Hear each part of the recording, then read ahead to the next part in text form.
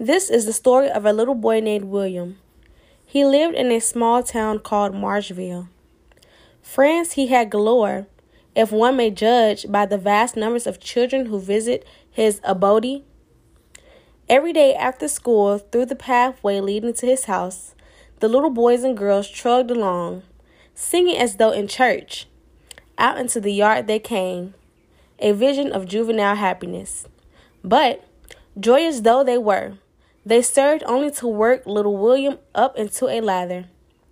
For although he assuaged his pain with comic books and the drinking of milk, William abhorred the daily routine.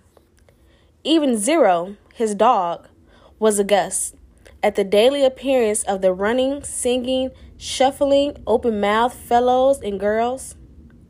Beautiful though the sight may have been, William felt that they used the avenue leading to his abode as an awesome item of lush malfeasance. Their little oily voices only had fuel to the fire, for William hated music. "Ooh," he would say, "they mew like cats, baa like sheep, and moo like cow. My nerves are raw." Then back into the menage, the little joker would scamper, fast action earnestly being his desire.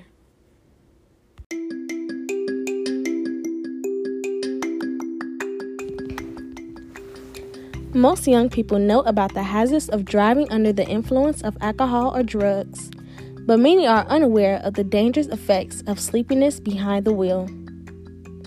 Chronic sleepiness puts teens and young adults at high risk of drowsy driving. 55% of all fall-asleep crashes involve drivers aged 25 years and younger.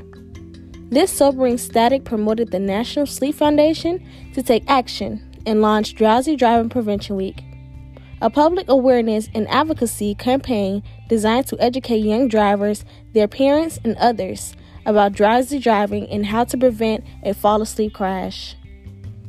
Drowsy Driving Prevention Week will take place November 2nd through the 6th, following the change back from daylight saving time. The National Sleep Foundation urges young drivers and all Americans, especially those who are sleep deprived, to take advantage of the time change and get an extra hour of sleep. Always remember to drive alert, arrive alive.